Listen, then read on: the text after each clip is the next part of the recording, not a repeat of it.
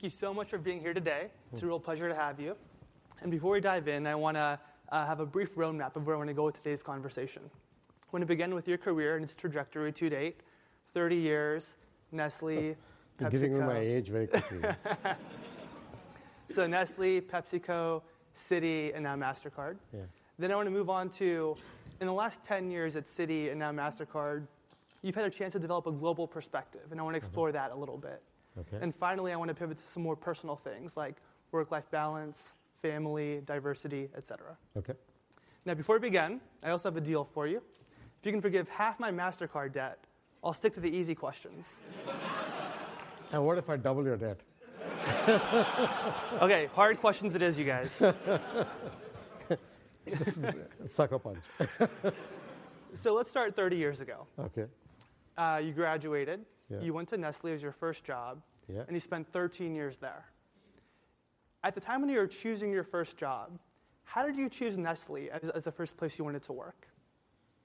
Yeah, so my wife and I were classmates in business school. She's sitting right there. We were both, when we were in business school, this is a long time ago, 1979 to 81, in India had just begun to open up to the advent of multinationals coming in to build a lot of businesses there.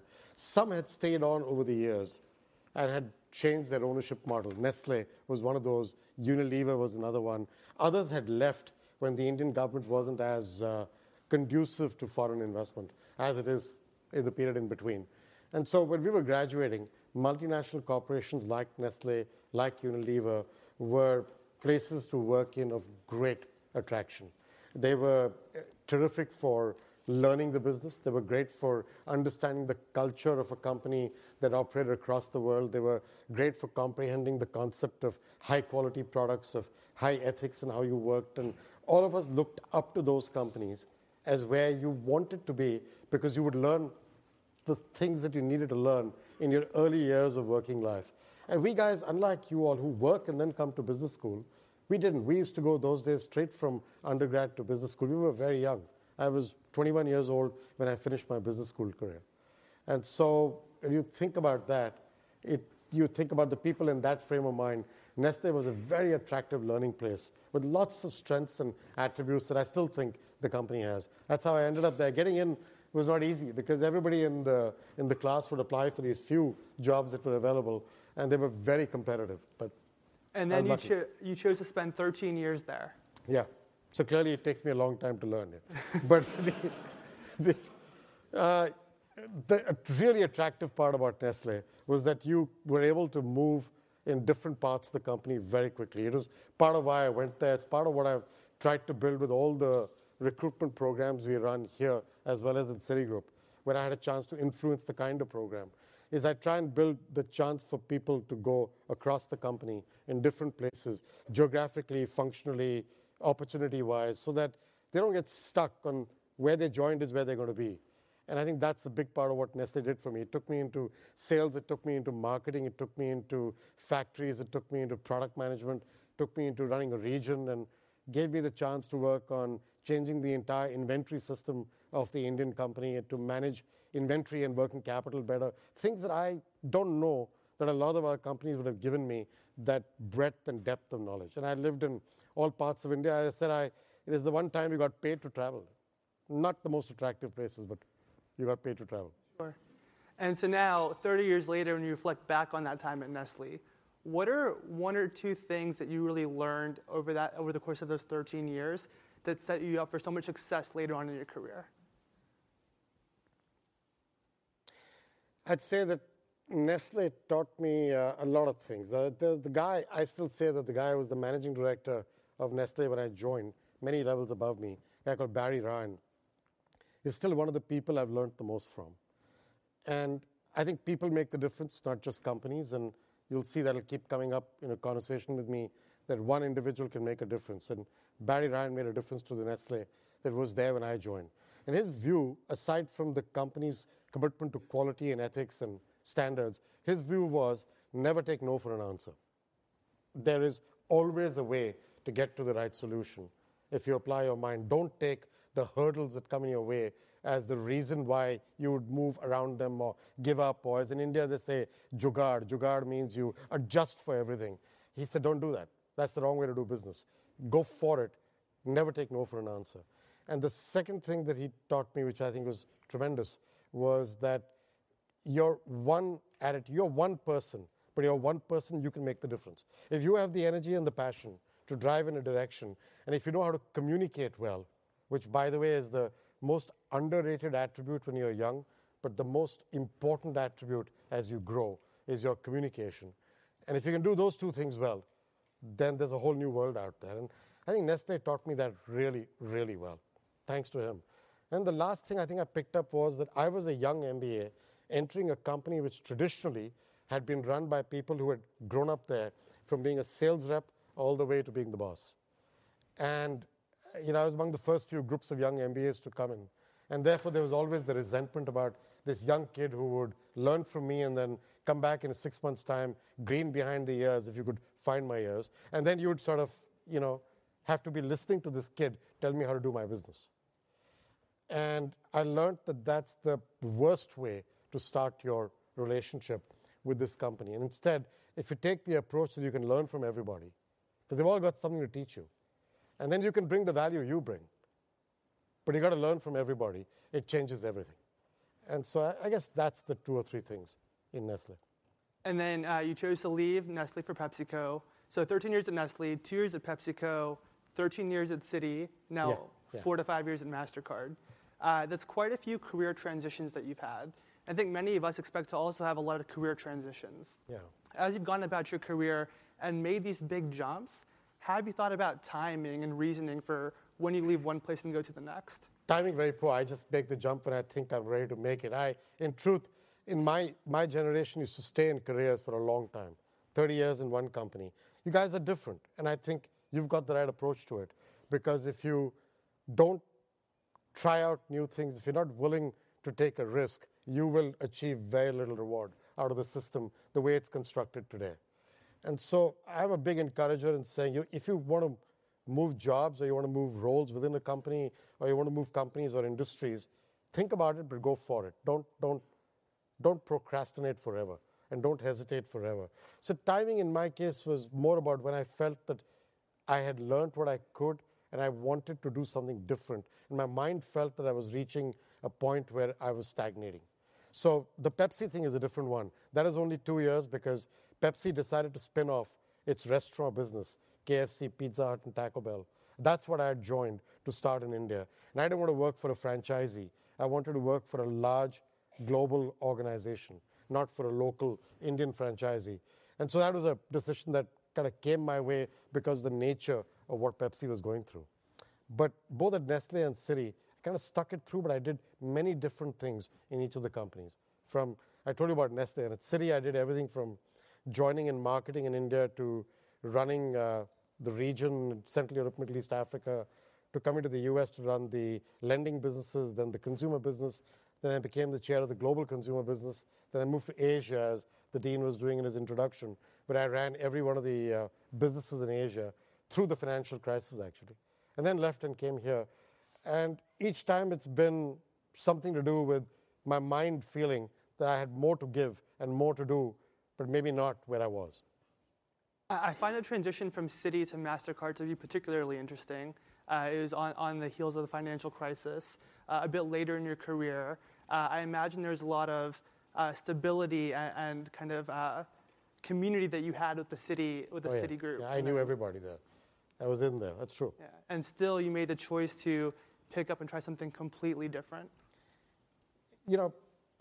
At Citi, if I had stayed there, I was clearly being prepared to be the next CEO of the company. That was what the board had told me. That's what the CEO, Vikram, who came here to speak at one of these events, actually, was the CEO at that time, and that's what he told me as well. And everybody told me that, and I didn't know that I wanted to be the CEO of a bank over the next 10 years. Because I think banking is going to be an industry where you're actually contracting and shrinking and dealing with an increasing regulatory environment rather than innovating and expanding and doing fun new things. And MasterCard had technology and data. And even though I didn't do technology when I was a young kid, I did in school, but not in college. I just love the space. I think I'm half a geek somewhere deep inside, and I enjoy the stuff, and I enjoy data, and I enjoy making connections, and I love globality, and it's got all that in it. And it's got this interesting mix of B2B and B2B2C, which I found really fascinating. So a lot worked for me in my head at that time, which allowed me to think about this company. And the second piece was that MasterCard's number of employees are relatively small. Citibank had 300,000 employees around when I was leaving. And at a point of time, 200,000 of them used to work for me. And it's impossible to make change with 200,000 people in your 3, 4, 5-year span. But if you've got 5,000, 2,000, 10,000, 15,000 people working for you, you can touch them, feel them, put your arms around them. They know who you are. They can understand you. You can make a difference. You can actually change things in that company. I was telling the dean when we were talking just a little while ago, when I joined MasterCard, we had 9% of our population was millennials. It's now 4.5 years later. We closed last year, 34% were millennials. I could never have done that at Citi. I just could not. Can you argue millennials and stock price are correlated? Not on buying, maybe on doing something about it. Okay. Yeah, that's true. Our stock value has quadrupled in these 4 years. That is true, right? But that, I think, has to do with the fact that we're doing two things well. We're laying out a clear strategy, which is simple to understand, and we're executing against it and putting our money where our mouth is. And if you do that well over a period of time, stock markets tend to compensate you well. So I'm going to try something a little bit different. Let's take humility, put it in a box, and throw it out the window. You're now CEO of MasterCard. Citi had you on deck to be CEO of Citi. Fortune had you as one of the top business people of 2013. You are a big deal. Where's my daughter? Is she in the audience? If she's here, I want her to hear that. Oh, there she is, hiding. Yeah. And so now with all this professional success... Sam, don't laugh, man. What are one or two things about you, personality traits, personal characteristics that have set you apart and let you have so much success where others have stalled or kind of reached dead ends in their career? You got to ask somebody else who would evaluate me on that. I would tell you that I would think humility is actually a big part of it, so you can't throw it out the window. Because if you're not willing to learn from people and adapt and adjust and progress in your mind, you're always learning, you can't be in a company like this and succeed. It just doesn't make any sense. I think that's important to me. And I think I picked that up over the years in some ways from people I saw and watched. And Barry Ryan, for example, used to have the ability in Nestle to deal with the junior-most employee and the senior-most with as much interest of purpose with each of them. The gentleman at Citi, Sandy Weil, who was the chairman and CEO and the founder of the merged Citigroup, has exactly the same attitude. He can deal with the gardener in his vineyard. He can afford vineyards, so he's done well. And he can deal with the gardener in his vineyard with the same interest and purpose and passion as he does with a president of a country. So I don't know that you can divorce that from success. I think it's actually a key part of who you are and how successful you can be. I think you can be successful without the humility, but you won't enjoy it as much. So that's kind of one big part of it. I think the second part of it is you've got to be willing to take risks with your life and your career. And you guys do that. This school produces entrepreneurs and people who want to take a risk. So it's a little preaching to the converted here. But it wasn't that way some years ago. And it isn't that way with a lot of your colleagues and friends and pals who don't take the same risks. And by risks, I don't mean changing jobs only. I mean where you live and what you do. Aditi has been to 8 or 9 schools before she left high school, around the world in different places. Her sister, the younger sister, had been to a similar number. We've lived as a family. Ritu and I have moved, I don't know how many times now, and we've lived in a house of our own for the first time after coming to the US. Otherwise, it's always been a rented house somewhere, rented by a company, moving around. And I moved from different functions and different companies. You have to take those risks.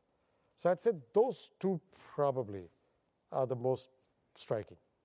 And so I spoke to your daughter yesterday, and she mentioned that you love Lady Gaga. And so my question for you... And you believed her. Do I look like a Is it Lady Gaga true? kind of guy? Actually, I do. And so the question is, Among others. among others, Just to be clear. Yeah. do you think that you were born that way? Or was there a point in time where you made the decision that, Ajay, I'm going to be more humble and take more risks? I'm thinking about the meat dress, but never mind. I don't know. I don't think you're born that way. I think this thing about you're born this way, you're born that way, is given too much credence. I think your mind is capable of a great deal of learning, adapting, and comprehending, and disciplining, and operating in a method that you care for. I think what your early experiences and the values you pick up, yes, that makes a difference. But I don't believe in this born that way stuff. I just think you pick it up as you go along, and you're capable of changing who you are as you go along.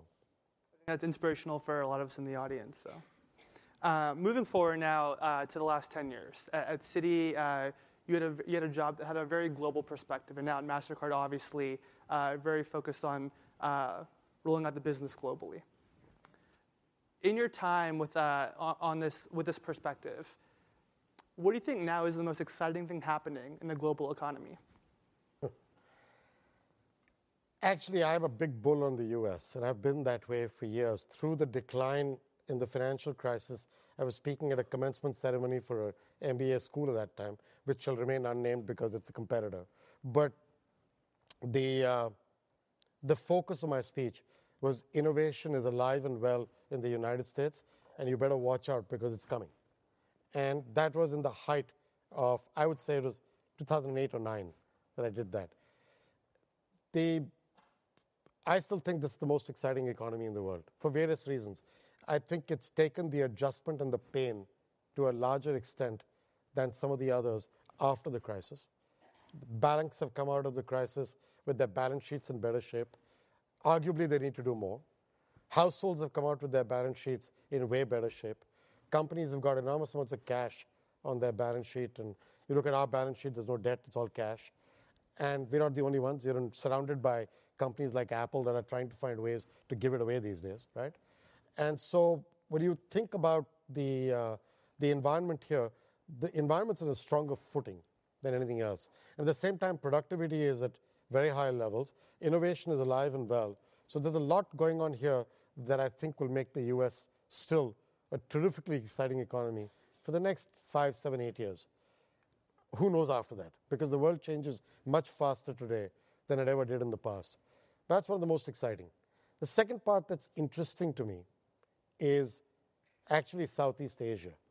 I know everybody talks about China and India, and I think that you got to go beyond that. I think those are large markets, and they'll be very exciting to look at and do things with.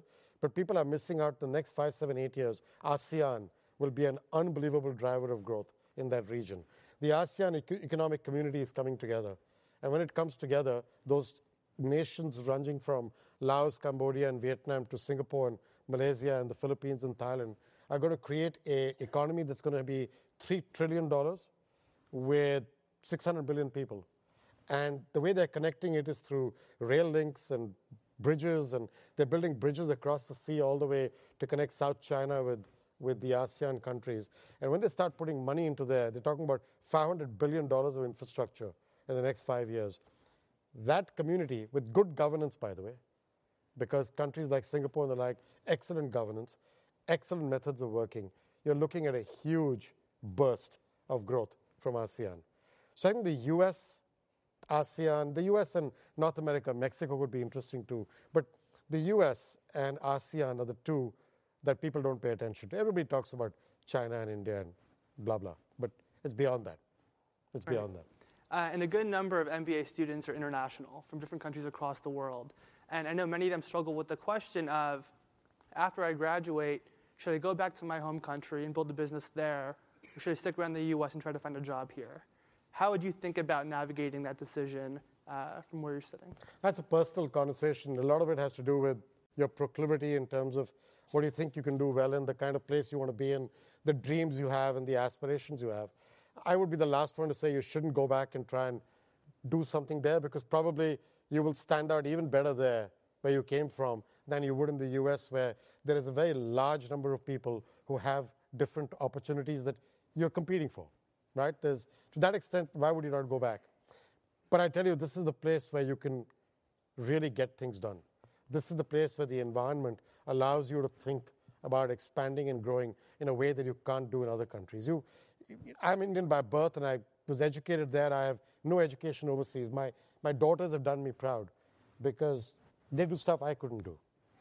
But when you kind of get out of here, you get out of schools like this, and you go back to going back to India to work, I don't know that I could deal with the infrastructural issues of opening a business where power is not available and where permits are a problem, and where I joke with people that when China, when you shake hands with a leader and you want to open the business, they roll out the red carpet. In India, they roll out the red tape.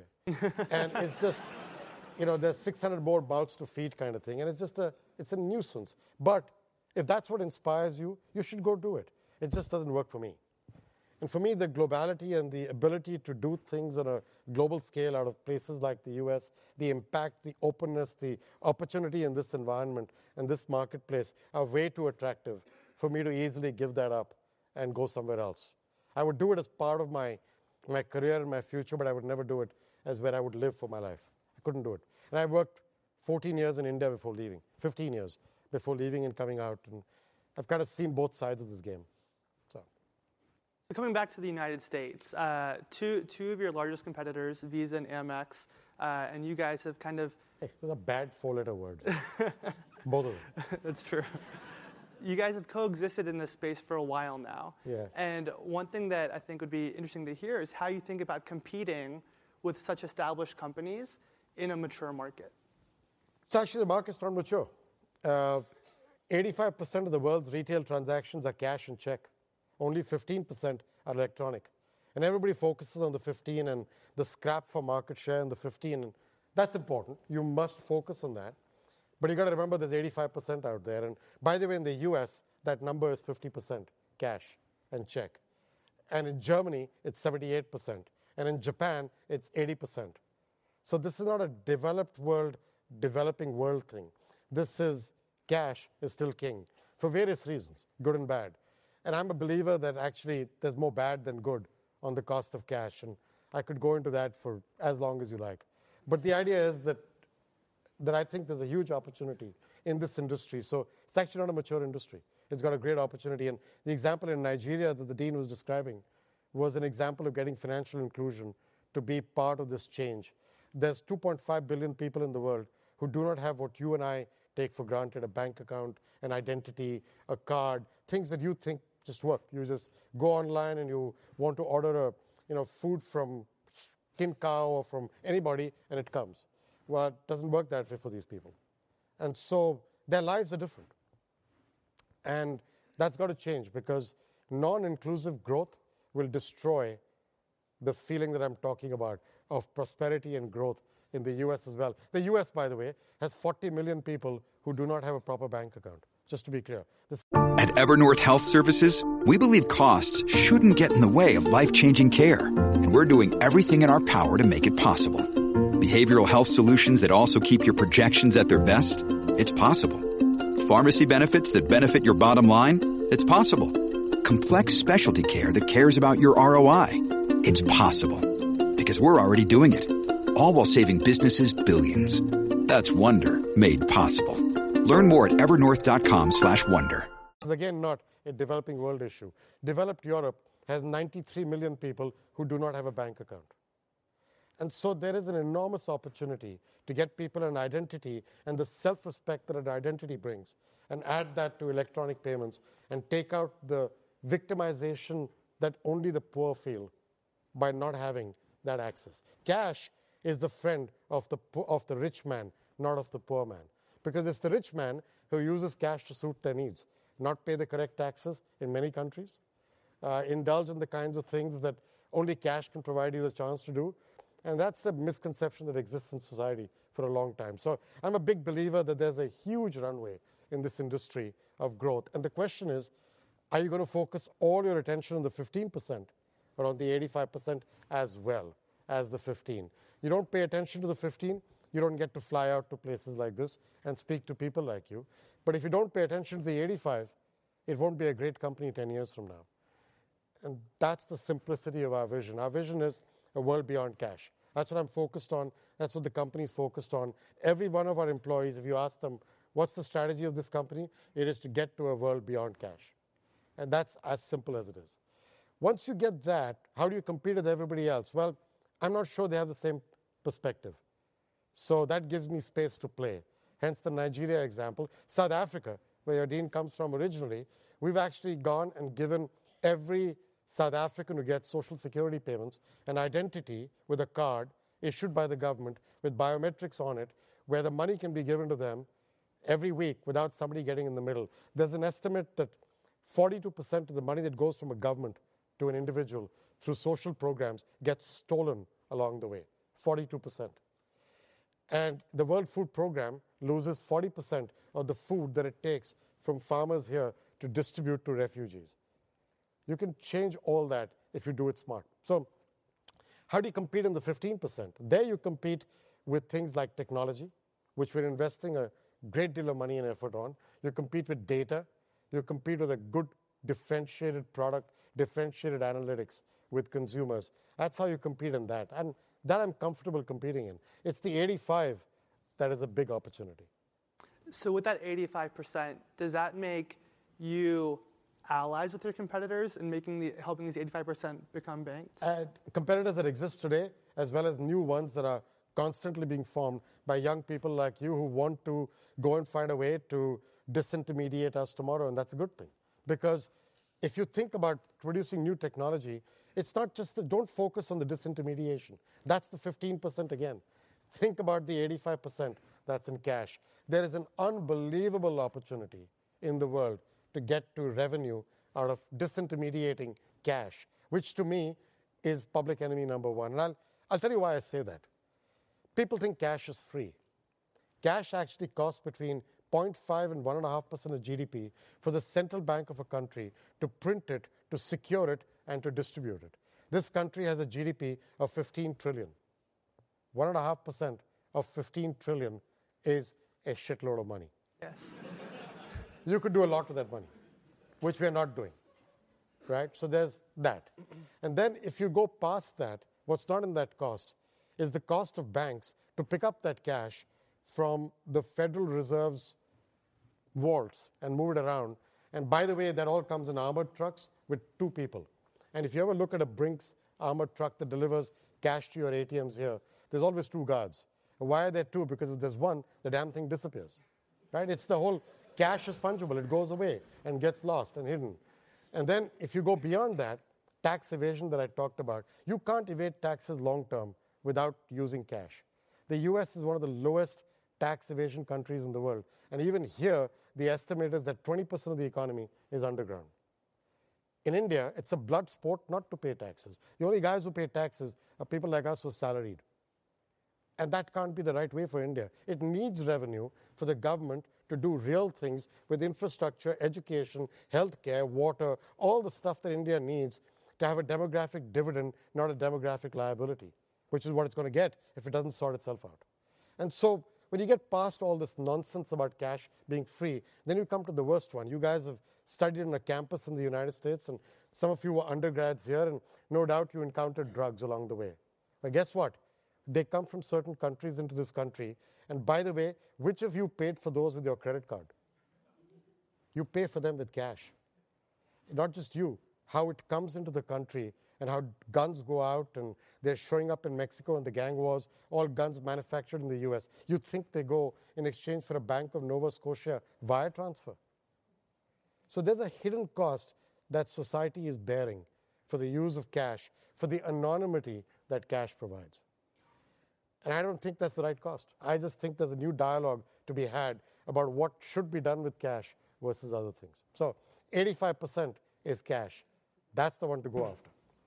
And getting to that 85% requires quite a bit of innovation. I've heard you say in other speeches that innovation is mission critical. At a large company like MasterCard, how do you ensure innovation continues? Very tough, but it's critical completely. So if we're in an industry where technology is innovating around us very rapidly, and we've got to keep pace, and in fact, in some ways, we've got to be drivers of new ideas in that space. So we're doing 2 or 3 things. One is we created a group inside the company called MasterCard Labs, which is headquartered in Dublin, has locations in the US and in Singapore and Brazil now, in an effort to get innovation from around the world to flow into what we are doing. And these guys are, they're actually kept safe from the lunatics who run the asylum inside of MasterCard, right? So they have a budget that I give them, which only I can change. My CFO is not allowed to question it. Nobody in the company can change it. It's my budget. I give it to them.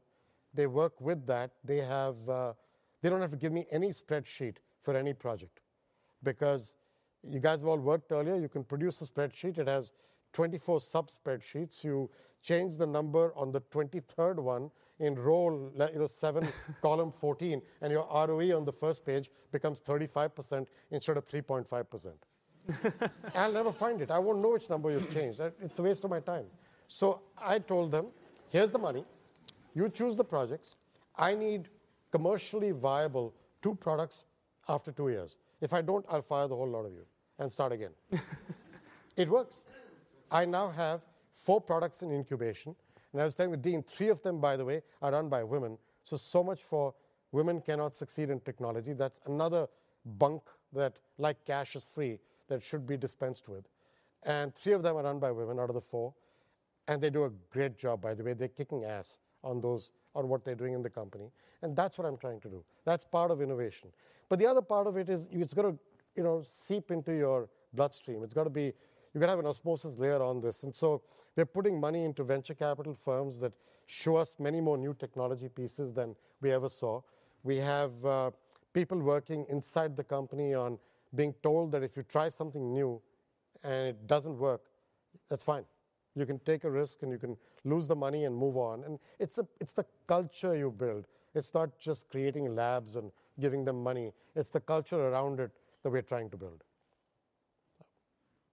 Great. So at this point, we're about 20 minutes left. I want to switch gears a little bit to more of your personal life. And so one big topic at the GSB is work-life balance. And you obviously have a very busy career, a very global career. Why do you guys have a topic at the GSB? You've got a problem with work-life balance here? We're just really worried about it in the future. I want your work-life, man. Oh, this is for the future. For the future. For the future. You're already planning for your work-life balance. I got it. We're trying to protect what we have right now. I got it. And so how do you think about balancing those 2 things in your own life? Work-life balance is a very personal thing. There are guys who work 12 hours, 18 hours a day and think that they've got balance. There are others who work 6 hours a day and they think they've got balance. So I don't know how you define it for yourself, but for me, work-life balance requires, I guess, a couple of things to happen. One is you've got to enjoy what you're doing. You really have to. It's really, really critical.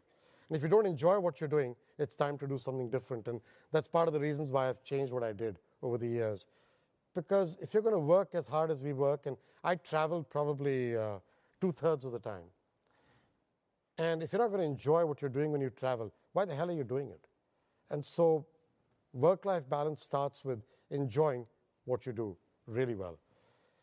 At the same time, you've got to have time for yourself and the people who matter to you. I mean, but that I mean, not just helping Aditi move into a dorm room in Harvard, which, by the way, was up 4 bloody flights of stairs with no elevator, with a room partner who had a stupid shipping trunk that was bigger than my car that had to be carried up the stairs. And I used to call that the 2 Advil evenings, right? You kind of had them, and then you had 2 Advils so you could wake up in the morning without a broken back. Yeah. But that, you've got to provide time for that.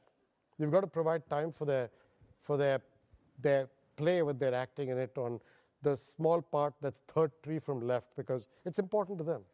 And so if you're not going to be there when they need you, then you've got no balance. So I was living in Hong Kong for a little while, running Citigroup in Asia, and I used to fly back from Hong Kong for one evening to be able to spend the time that was required if one of them or Ritu were doing something that was important to us as a family. So I guess you got to enjoy what you're doing, but you've also got to take out the time for the people who matter to you. And when you're with somebody, spend the time with the person. This stupid habit of having a BlackBerry and an iPhone in your hand all the time, honestly, you're not spending time with the people you're with. You're spending time with the instrument. And the instrument isn't your work-life balance. It's actually, in some ways, an invasion on your work-life balance. It's useful. Don't get me wrong. I use the darn thing all the time, but it's an invasion if you're not careful. So finding the right space that says, when I'm with you, I'm focused on you, you matter to me, and I'm going to spend time with you, as compared to I'm doing that, but also doing this, looking at my email, doing phone calls, taking out paper, working on the weekends. You've got to figure out how to find that balance. That's what work-life balance is. The rest all kind of works out. And then another topic that we speak about pretty frequently is diversity. And for you, you've always been a visible minority throughout, noticed, right? throughout your career. Yeah. And has that ever presented any challenges for you in the workplace? Not really. The United States, because of the way it's constructed, actually truly, genuinely gives you a chance to succeed, no matter where you came from and what you look like. But what matters is what you do and how you do it. Both those, what and how, matter enormously. You can't just do the what and not the how. But what and how you do matters, and I believe that passionately. I would say it would be more challenging if I'd been in continental Europe in some ways. But that's not the case in the United States. So that's not as much of an issue. In fact, you do stick out a mile when you look the way I do, and you kind of walk into a company which is a Fortune 50, Fortune 100 company, and you've got, as I said, 200,000 people at Citi who work for me. You've got to get comfortable with your skin and have a little bit of confidence in yourself as compared to worrying about what the other person is thinking about you. You're going to get stared at. I walked in today, I was telling you, and I was walking into your cafeteria, and why the hell is everybody staring and looking at me? And then I discovered you put my photograph on every table, which is the most embarrassing thing in the world. Yeah. And I walk in, there's this damn tent card everywhere, and like, oh God, no wonder they're staring at me. So that's not a good thing. But you can use that to your advantage if you care about talking to people. It's a great conversation opener. I've made friends who've talked to me about why I look the way I do, and they're still the best friends I've had out of a casual conversation. So not in work life. In your personal life, yeah, it can be quite an interesting thing. I mean, look, there are times like after 9/11 when life was very complicated for me. And I lived in New York City at that time, and I'd say the best way I could describe it to you is I got shouted at and abused with verbal abuse, no physical abuse, fortunately, many times. But, you find your way through it because you realize that only 0.5% of the people, or smaller than that, are doing that. The other 99.5% of the people around you are actually on your side. And they care deeply about what you're feeling at that time. And so that kind of, if you have that strength, you can get through a lot of stuff. I mean, I still get randomly pulled out for checking at TSA. I'm the ultimate random check guy. But, so what are you going to do? You can't fight that. You got to just take it with you. So personally, a lot of things come around you. My boss at Citi at that time was boss's boss was Sandy Weil. And he called me the second day after these issues erupted in New York City and said to me, listen, you're not going to fly commercially for the next few months. You can have the company plane, which I was not entitled to at that time, to go wherever you've got to go. I'm not taking a chance with you getting caught up in security at the airports. You're not going to do that. Rule 1. Rule 2, you need a car to bring you back and forth from home. I used to walk in Manhattan to work. You can have my car. And I used to still walk to work because dealing with it is more important than hiding from it. And yes, I got the looks and I got the odd comment, but I walked to work and I walked back. And once in a while, my boss used to come to my house and walk with me to work. That's pretty cool. That's leadership. And it matters. So you can deal with it. It's more of a challenge in that personal side than at the work front. The work front is never a problem. It sounds like having people that really cared really helped out a lot too. It helps. But people do care. I'm telling you, 99.5% of the people around you really care about how you're feeling and thinking. They're sensitive to you. Humanity is sensitive. Don't get taken in by the animals who aren't. That's the issue. At this point, I know my classmates also have questions. I want to open it up a little bit. I'll go to Steve first with a Twitter question, and then we'll go to the live audience. Okay, so the first question from By the way, how is somebody supposed to tweet you if you've told them to put the phone away?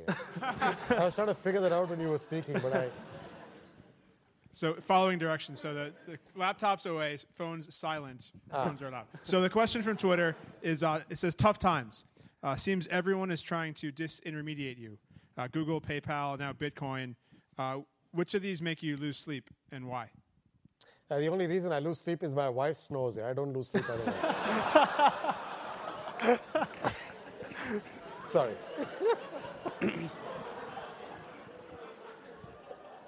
She doesn't. So, just to set the record straight, I actually don't consider most of those as competitors. I think they're part of the ecosystem being developed. At the end of the day, our technology connects billions of people with millions of merchants, with tens of thousands of banks in 200 countries. Whether you use a card or a mobile phone, in fact, Google is a big partner of ours, Apple's a partner of ours in so many ways. All these companies, Square, which Jack Dorsey I know has been here to speak. Jack and I are very good friends. We work a lot together because Square enables new acceptance. And so there's a perception that they are disintermediating us. Actually, they're a part of what enables us to attack the 85%. Bitcoin's a different issue. Bitcoin's also not a disintermediate. If it disintermediates anything, it'll disintermediate dollars. And God forbid that ever happens. But I don't think of these as disintermediation. I just don't. So it doesn't bother me. I think of them as possibilities to work with. We've got a bunch of people in our company who spend their time building relationships with all these new opportunities that we think of.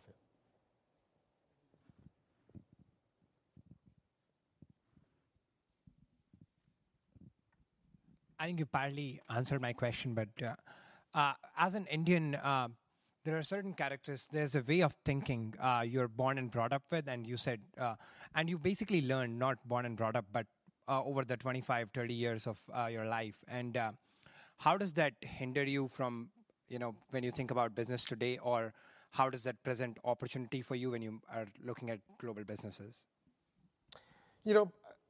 As I said, you learn as you go along, and you learn and you adapt. And if you learn from everybody, you'll get to a very healthy place in your life. You can look back. I'm 54 now, and I kind of look back on having worked overseas since 1997, right? And in India before that. And I think I'm a mix of all those things together. But I'd say India did teach me a couple of things. And one of the things that taught me very, very strongly was the idea of always having a plan B and a plan C and a plan D. Because in India, plan A will certainly get sabotaged, either by infrastructure or some damn corrupt bureaucrat or politician or somebody. And so you need a plan B and a plan C and a plan D. And it actually serves you in good stead, even in an environment like the US, where competition is moving very quickly and things are moving around you very quickly. And having a plan B and a plan C is a smart way to think through the opportunities and the risks that you're working with. That clearly it did. And I think the second thing I picked up in my time in India, which I still use very carefully, is that I took diversity in India for granted. I just took it for granted.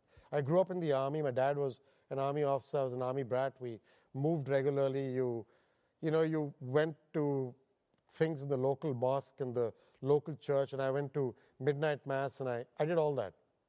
And I took it for granted because around me, people were Indians, but there were Sikhs and Hindus and Muslims, and people from the south of India are as foreign in some ways to a guy like me because of the language. But we're all Indians in some way. And I took diversity for granted. Then I came overseas and found that people make a big deal out of it. And I actually resent that in some ways because I'm diverse, as you said. And if somebody told me I got my job because of the way I look, first of all, I think they would need a head examination. But if they did say that, I would be very hurt. And I would leave instantly from that company. Instantly. What I don't want to be is a tech mark in a box saying, I've got my Indian American who's got this, the guy who looks different, 2 women, 4 African Americans, 3 Japanese, 2 Chinese. What? This is bullshit. That's not what life's about. Diversity is about having people around you who don't think like you, don't walk like you, and don't talk like you. And if it looks like a duck and walks like a duck, it must be a duck. You need ducks and geese and miners and spiros around you in God's aviary. And that makes for an outstandingly diverse population who think differently, come from different backgrounds, have different experiences, and by the way, if you choose carefully, all the other formal aspects of diversity will fall into place. If you have sincerity about surrounding yourself with these different kinds of people. And I took that for granted in India, and I'll never take it for granted. Again, I focus on it with a great deal of energy to surround myself with people who are different from me.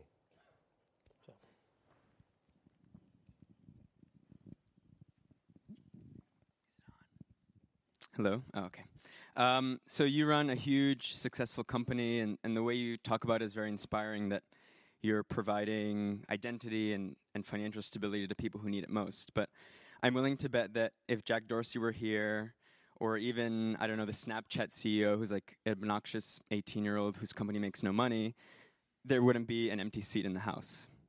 So, and I think both sides are partially to blame. Do you think there's something wrong with our mentality about business and which countries and industries are most important, which companies, I mean? And also you, as the CEO of MasterCard, are there things you can do and should do in terms of how you present yourself and market yourself to It's a great question. us? It's a great question. And I would tell you that one of the reasons why I'm doing things of this type is to help change the perception of who we are. We're perceived, right, when I joined the company, every time you read anything, it was credit card giant, MasterCard. I don't issue a credit card. And we don't issue a single card. Banks issue cards. We don't. We're actually the technology infrastructure on which the electronic payments rail goes. And by the way, I make less money on credit cards than I make on prepaid commercial and debit cards, each of those. So first misconception. Second misconception, we decide the fees on your card. And so when you guys get a big debt load on your MasterCard, as we started the joke, I actually have no clue what the debt load is. I actually don't know your name. In the database I have, your name never comes to me. It only goes to your bank and your merchant. What I get is a 16-digit account number, a time of the transaction, a dollar value, and a merchant code. It's completely anonymized by the nature of the data. I don't have to prove that I have a Chinese wall between two parts of the company. And yet, people think that Big Brother is watching you because I know everything about you. I don't actually. I can make good conclusions from the data I have. And so, yeah, misconceptions about our company abound, and they're caused by various reasons. But one of those was we were owned by the banks till our IPO 7 years ago. And so we were seen as the mouthpiece of the banks in the electronic payment system. It's not the case today. Banks own 2% of the company. And we are now a $90 billion market cap company. I'm sure they're very sad they sold their shares. But the fact is they own 2% of the company. And yet we're seen as a financial services company, which we're not. And so there's a lot of misconceptions about us. And what I'm trying to do is through a series of activities, public speaking, but more importantly, by the actions we take. I'm trying to demonstrate that we are not what people thought we were, but we are truly a technology and data company that can make a difference to how people work, that we can do well and do good at the same time. One of the secrets about our company is when the IPO happened, 12% of our stock was put into a foundation that's run independently. That foundation today is the second largest foundation in the world after the Bill and Melinda Gates Foundation. It's headquartered in Toronto. And they tell me that I'm the gift that keeps giving, because as the stock price has performed, their corpus has kept increasing. They now have a $12 billion corpus as a foundation. People don't know that about us. And so that's our fault, not yours. You're the audience. It's the message I give you that you will take away. And so I'm trying to change that with what we do as well as how we speak about it. The fact that the audience is not here in full number, doesn't bother me. People will come if they want to. And you can't force somebody to come. They'll come if they're interested. And I've never got fussed about that. I'm delighted you guys are here. And you're actually asking me questions like the one you asked, because it gives me a chance to explain how I think about this. So thank you very much for doing that. I appreciate it. Ajay, thank you so much for coming. Really appreciate it. And thank you. Thank you very much. Thank you all. Thank you.